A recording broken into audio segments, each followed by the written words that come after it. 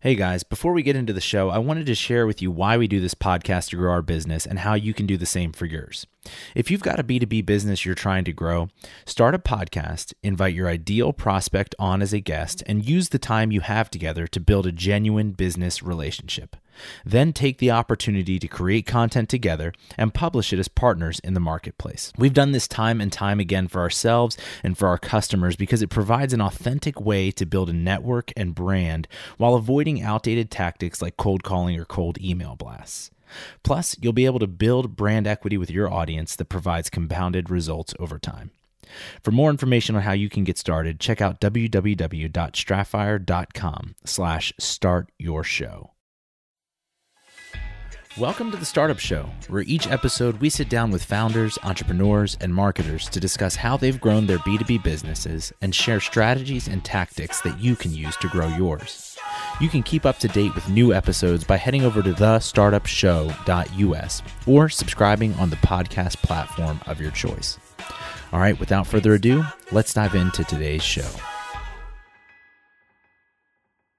All right, so we've got BT here on the show, Brian Trotschuld. Did I say that correctly? Pretty close. How do you say it? Brian Trotschuld. Trotschuld. It's like a hard consonant in the middle, but most people add like L's or M's into my last name, so Velasquez, stuff like that. Yeah, I mean, we were probably living the same life growing up where our names were just butchered every school year. Yep. Yeah. Call him out. And he is the COO of Ambition, which I know you're going to talk about a little bit with us, but thanks for joining us. Been excited to have you on. We had Jeremy Boudinot on a year and a half ago. Yep. Amazing human being. Yep. Had some good Steelers takes at the time as well as content. And so, yeah, been looking forward to having you on. So tell us real quick a little bit about how you got started, how Ambition came to fruition, and how you got to where you are today. Yeah, I mean, in the shortest version, I would say my co-founders and I were three really weird guys in college where we'd like hang out in the library and like sneak beers in our backpack and then get in one of those rooms you could like book with a whiteboard and just like come up with ideas for companies we want to start, 10, 11, I guess more like 12 years ago now. And we never really stopped doing that. So once we graduated kind of into, I would say like the first or second inning of the financial crisis. It was 2009. And those two guys, Travis and Jared, went to become ski bums, which was an awesome decision. I went to sell software at a company called HP and learned a lot, learned that I didn't really like a lot of the things that happened at HP and how people were managed and all, like how, I was developed as a young salesperson. So long story short, we finally decided to take the leap, start our first company in 2011. Did two consumer news companies, which was really cool space at the time. But if you've paid attention to the news recently, like Apple is now eating a lot of that. Twitter and Facebook have definitely eaten most of that space. And we figured that out in about 2013 that it was going to be only the big players that could really win, and decided to get into a different business. So we spent a lot of time looking at things we had some level of expertise on, areas where we understood the problem a little bit or had people on our network who could educate us on problems that their businesses were having. We wanted to be in the SaaS space. We wanted to be in the enterprise space where we had some knowledge. And we started a company called Ambition. And Ambition is a sales performance management platform. We think it's a modern sales coaching and management platform, which most of the tools in the space are pretty, I would say, aged, or at least a little bit maybe, look a little bit more like yesteryear, feel a little bit more like products from the early 2000s. And, notoriously enterprises are slow to make changes and big companies don't love to do that. But, we've had a really fun time getting in there and becoming a new player, a really different option from some of the tools that are available to people. And, we get really excited about affecting the career path for reps, making managers more effective coaches and team leaders, and then delivering better results for VPs and leadership.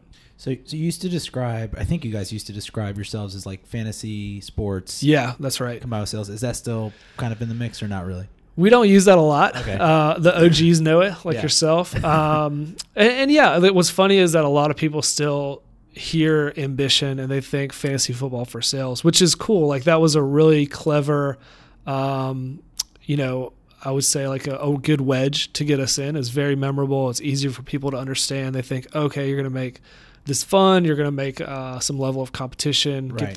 get the metrics or scoring involved somehow.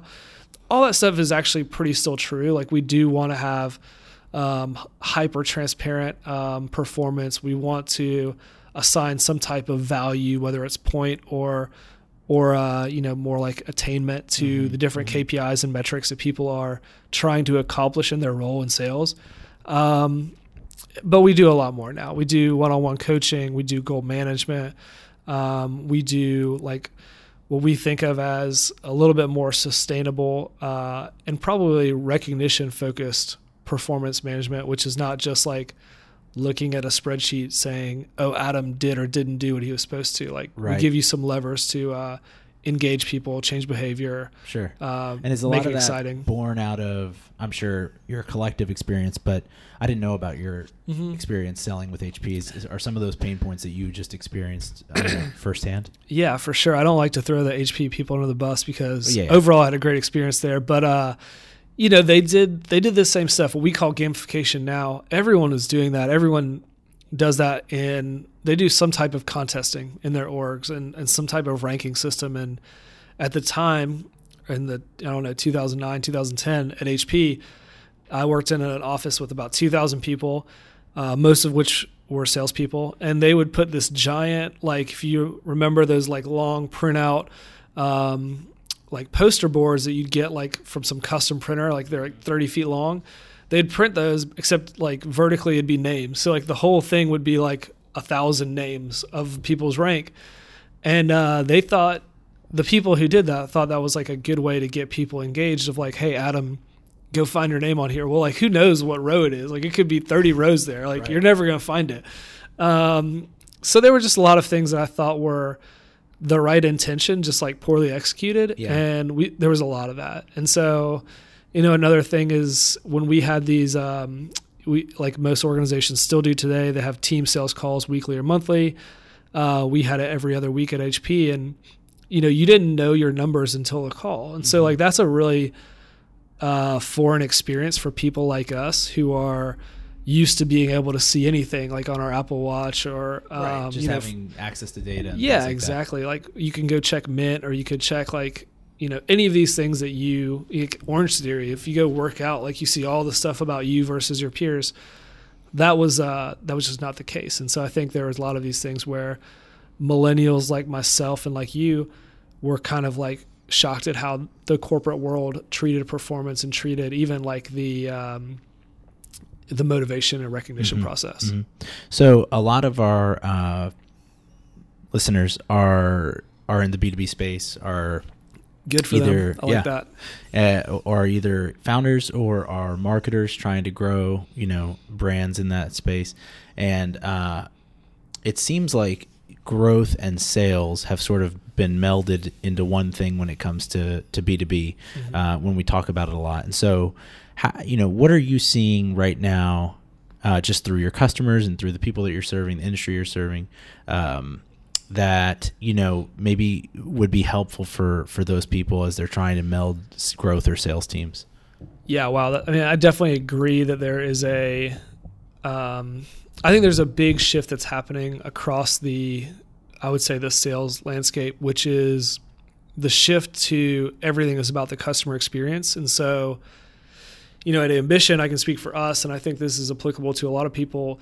We don't think about it linearly anymore, where it's like, oh, a lead engages with us, and then somehow we talk to them, and then we qualify whether they're a buyer, and then we take action against that. That's like the traditional, very, very one-directional, comes in through marketing, becomes a deal, and then we renew them. It's a circle now, and it's kind of like this continual, I think of it as like this flywheel type process where people can come into our cycle all over the place. They could come in as a customer where they're a director or a manager somewhere, and then they go become a VP somewhere else, which they become a new customer. We want them to have an excellent, an excellent experience with our product before they become a potential buyer in the future.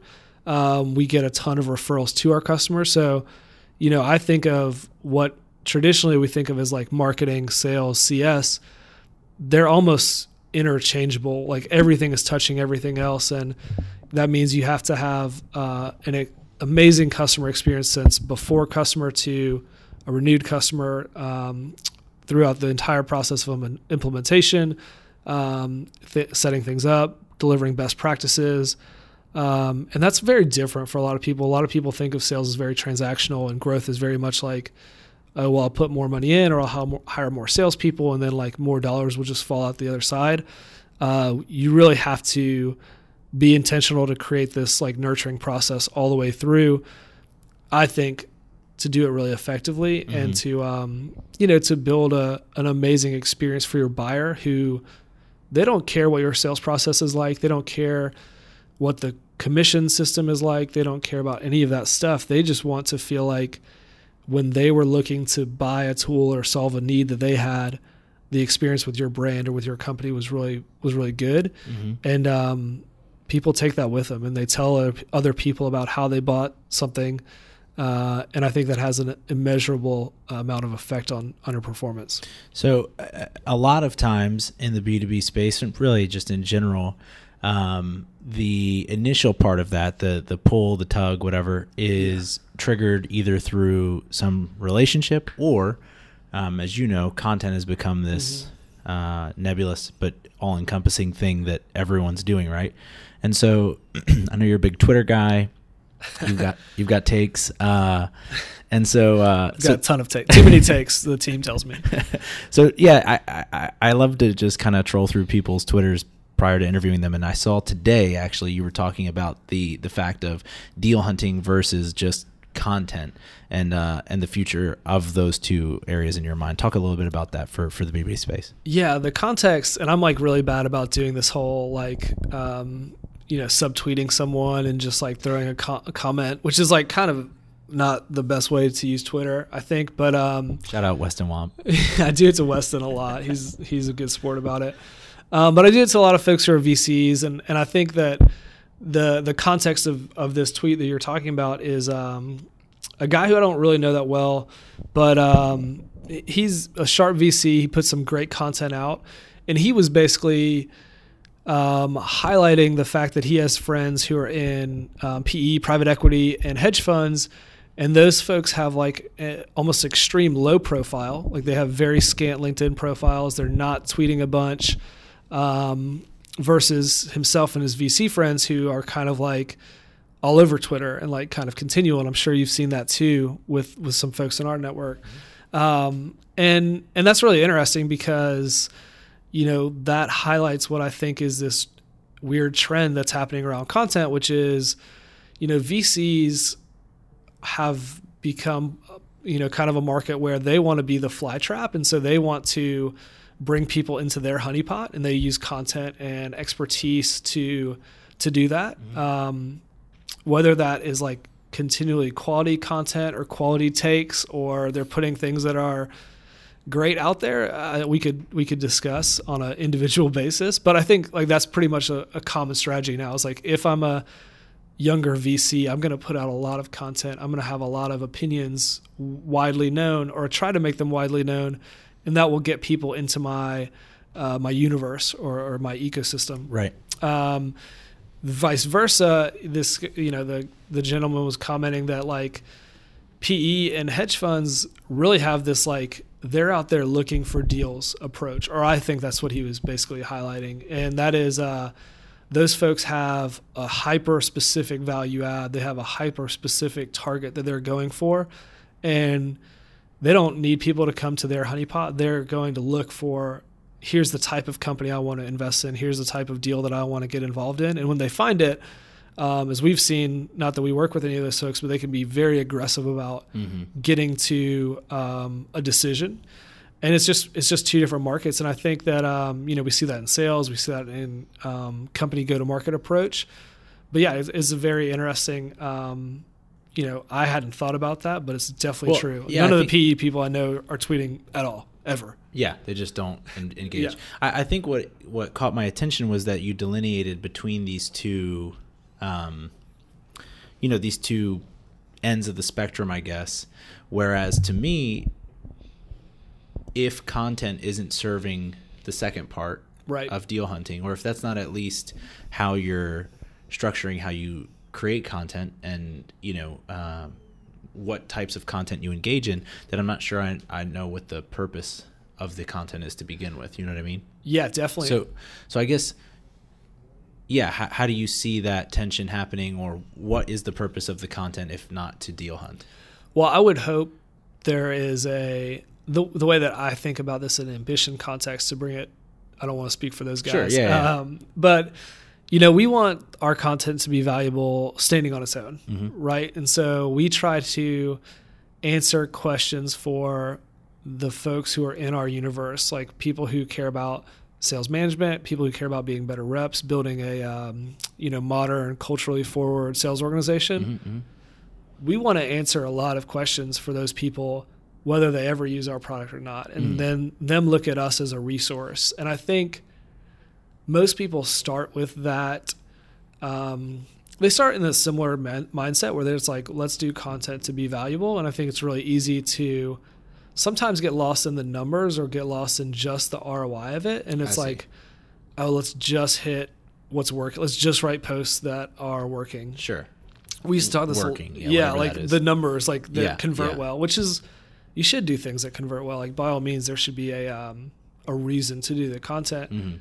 But I think there's like higher purpose type of things you can do, which ultimately bring up the whole ecosystem. In our case, this sales ecosystem. So, I think about this is, you could go look at our website and see this over time, but like listicles work. Like listicles get engagement. This BuzzFeed style post, it typically gets people to move to the call to action really quickly if they want to, if they're qualified by it. But it's really, really low. It's typically low value. I wouldn't say they're all low value. They're not. But, we try to have a blend. And so we used to talk about this, and we still kind of use similar language, but I know what we used to do even more. We talk about the BuzzFeed articles we were going to write, the validation, like where we have customers or voice of people in the ecosystem supporting what we believe. And then we're going to do like long form, which we called like New York Times, Washington Post style. So like we would have this spectrum where we wanted to do all of it, not just the thing that was converting the most, because we thought, the second and the third options were going to strengthen our brand over time and really, cement us as a resource and as a trusted brand. And we still do that. So I think, to your point, like you don't just want to do content for content's sake, because like how much do we need, right? Like there's just endless amount right now. And I think the like with you guys have such a specific target, which is great as to who you're working with. But within that, like when you are just creating content, especially if it's a generic set of content or just to hear your own voice heard, then you're really going to lose the effectiveness. Even if it is just like a value play where you're offering this to your community, it's going to just be that much less valuable for them. Whereas if you use the content, and I think that was where the distinguish, you just explained it, but if you're using the content, for instance, our podcast, typically we're using this in order to connect with other people who are in the B2B space that could potentially either be clients or referring partners for us. Right. That being said, because we're doing that in such a strategic or, simple way, anyone who's listening to this will probably never be a customer of ours, but they're going to be able to benefit from it because it has such a target on it. Do you know what I'm saying? Yeah, absolutely. And I think that, like this is, and I think this is a cool thing about the podcast medium is like typically there's no CTA like on a podcast. No. I mean, there are like drop in like stuff. You listen to Bill Simmons and Zach Lowe, these guys, like they're dropping in their partners, and they may drop in some like subscribe stuff. But I own so many MeUndies because of Bill Simmons. So it's working for those guys. But like the CTA is kind of, the engagement's what you care about. And so like the product of a podcast, or some people doing video series now, like is very different in that it is, I think they're much more value forward because it's like, we're going to talk about a bunch of stuff right now. How much of that is directly correlated to pushing people to the next part of your funnel is probably pretty low. Yeah, exactly.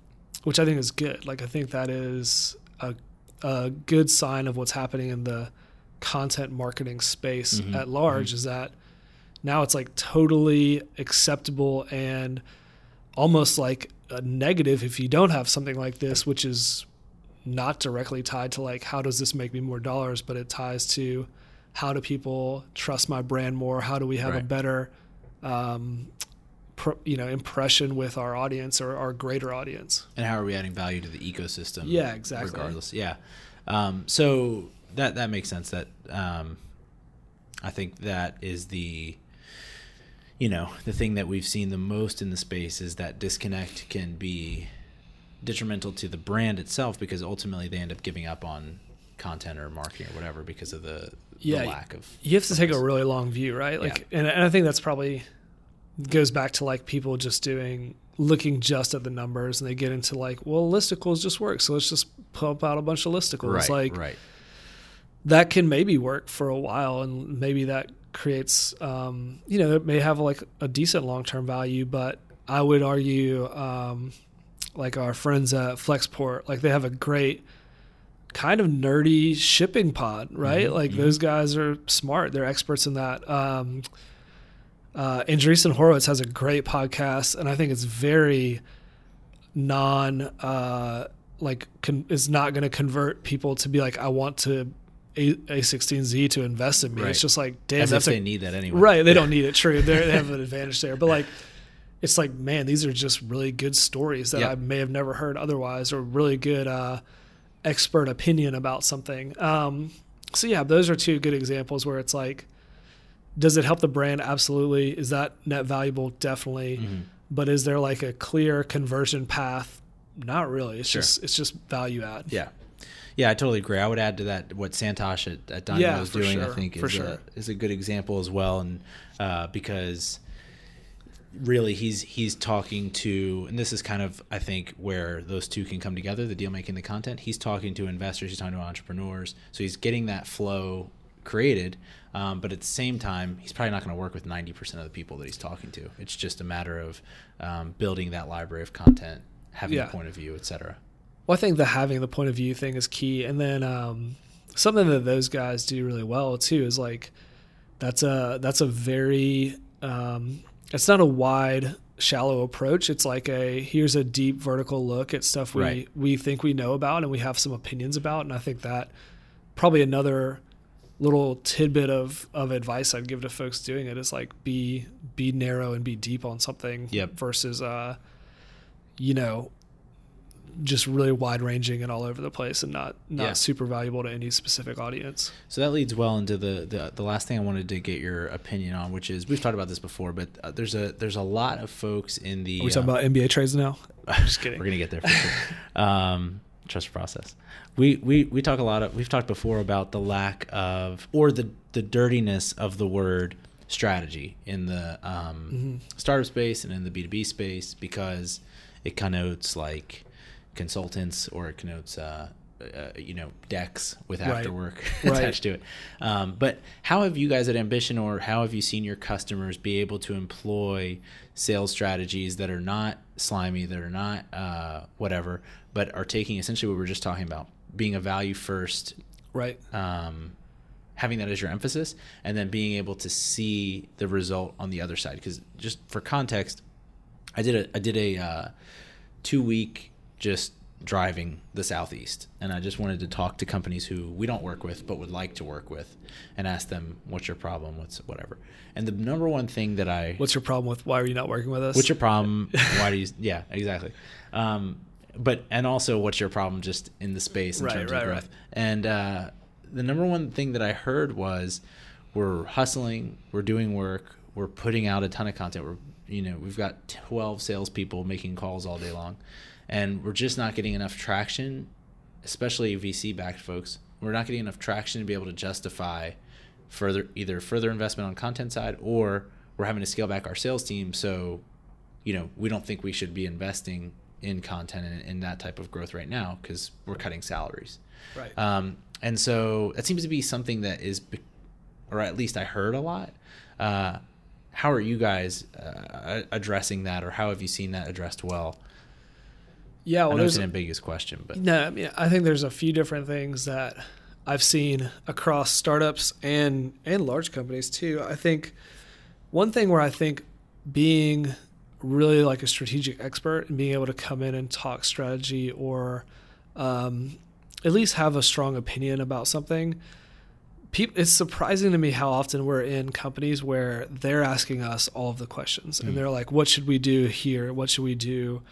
How should we manage these people? What type of comp plan should we roll out? Things that are like, tangentially relevant to us for sure. But like, we're just some people who make good software. Right. Like we are really excited about that and we're really excited about helping them. But, you're not billing yourselves as sales gurus. Consultants or exactly. Like, maybe we will one day, but Jared says we'd make a lot more money if we just did that. But I think there's a lot of folks who are afraid to sometimes make the decision and they would like to have an expert come in and say, here is what I've seen be successful.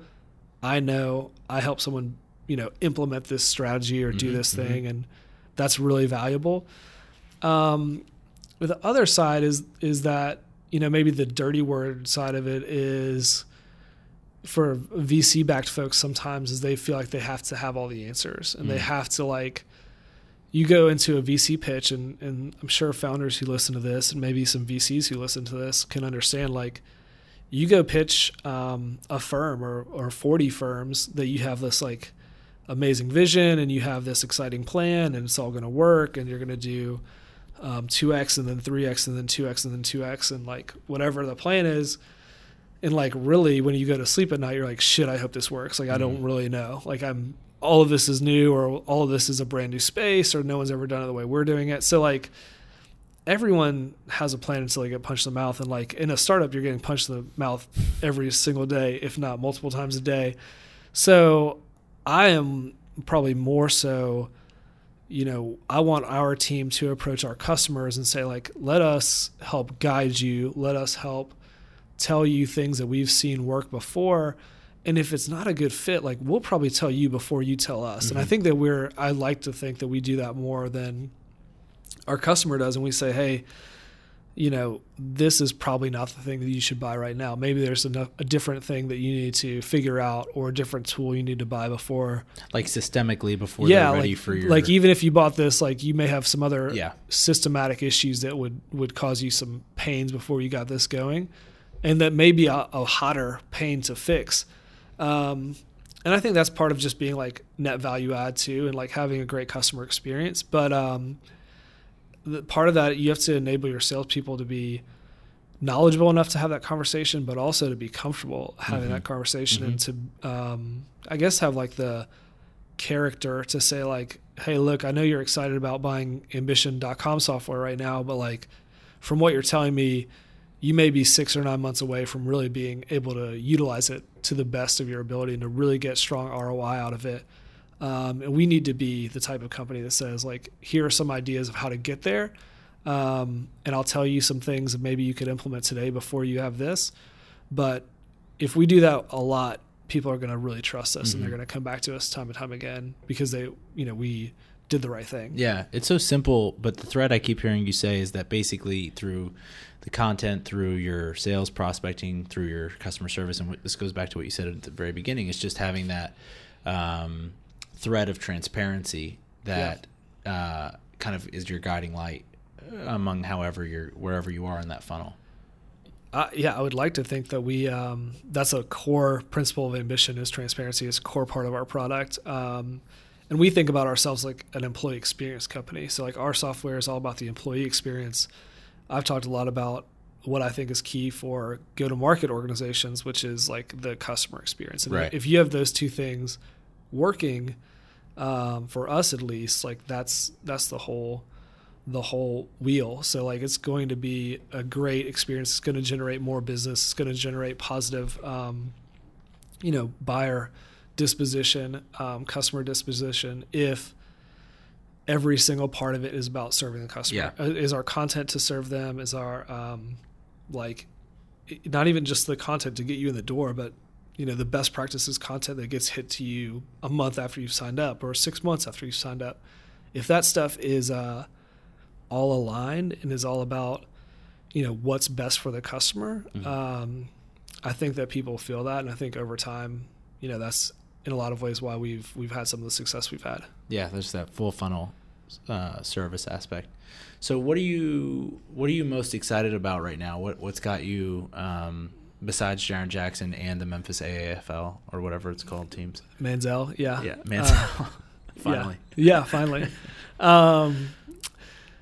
Wow. I'm pretty excited about, I think there's a big shift in perception out there in the market, and like I haven't figured out regarding you. Yeah, like just I think even like I started to hear it a lot when Qualtrics got bought. Okay. So Qualtrics was a not to knock Qualtrics guys because we know some of them, but they were like a survey company, and they kind of became, through content, through their branding, through a lot of stuff they did around their brand, and a customer experience company. And like that is why SAP bought them, because they are the best tool and service provider at measuring and maximizing your customer experience. And that was one of the things where I was like, man, that is a big, like SAP is not typically, once again, no offense to SAP, a company we think of as like very innovative now and very fast moving. And they did that very quickly. And I think it was a very innovative move. We're seeing the same thing about employee experience. We're seeing the same thing about how people change their selling cycle and how they're changing all the different points of it. And so, I think that's kind of like this mini age of enlightenment that's happening for us in big enterprise companies, where all of a sudden they care about, how they develop and train their employees, how they retain them, how they communicate, like I said, the metrics and goal attainment and their performance. And so I think we're still early in that. I think that we've got some big early enterprise adopters who are saying like, this is a key strategic priority for us to make this successful. And we need to keep our great people. We need to develop them. We need a path for them to be successful. And I feel like even, I can definitely tell you 3 or 4 years ago when we went in and sold Ambition to people or would just tell them about what Ambition would do, a lot of people were like, why? I don't need to have a better experience for my salespeople. Like I don't need them to be, they didn't say I don't need them to be motivated, but they would say like, why do I need to do this extra stuff? Commission should be enough. Like they're paid commission. Like they have a job, just go do the job. I don't really hear that a lot anymore, which to me, I think is speaks of this larger mental shift that's happening out in the market, which I think is pretty cool. Aligning with what you guys believe in and what you guys offer. Yeah, luckily, I think we already believed it. Like, I don't know that we were... I think it's also like just a millennial mindset that's kind of taking over. Like, we weren't the first people to think of that, but it's permeating large organizations, permeating the leadership of these companies, and that, to me, is just a really positive sign. I think it's going to be great for people buying software. It's going to be great for people trying to do marketing. Like they're thinking about what does the customer want versus like what are we trying to tell the customer. It's great for salespeople. It's great for companies like us. Cool. Well, I know the main thing reason you came on this is because of our new segment that's being established called the Corner 3, which is really my pitch for we've talked whatever about the pitch is, then yes. Yeah, it's basically that we need an office space in which there's a basketball hoop to. I'm a big fan of this. Yeah. I've been trying to promote this on Twitter for a couple years now. I've seen this, yeah. Let's hear your pitch for the GM position in Memphis. / what would you just do? That's Mickey's question. If Para's listening to this, hopefully he is. But I assume he is. I assume he is too. I'm sure he's a follower, subscriber. Man, Memphis is in a weird spot. The team's playing kind of well since All-Star break. I think they're 500. Did they close out the Thunder last night? Yeah, they won. They won against the Thunder. They might be over 500 since the All-Star break, which is cool. They have Jonas Valanciunas playing great. Yeah. That was kind of maybe like a sneaky good trade. Yeah. Conley was out, I think, last night. They have a bunch of young guys playing. Jaren Jackson hasn't even been playing. I don't know. I kind of am interested. They have 2 or 3 expiring contracts they could dangle out there. I'd be interested if I was Para, take notes here. I would try to be like a buyer in when people are trying to clear space for Kyrie or Kevin Durant or one of these guys who are going to be free agents this summer. I would try to buy low on someone who they're trying to offload and attach picks, try to get picks with that, and keep Conley, keep developing Jaren Jackson, be like middle of the road competitive while you kind of build up a stockpile of picks for the future.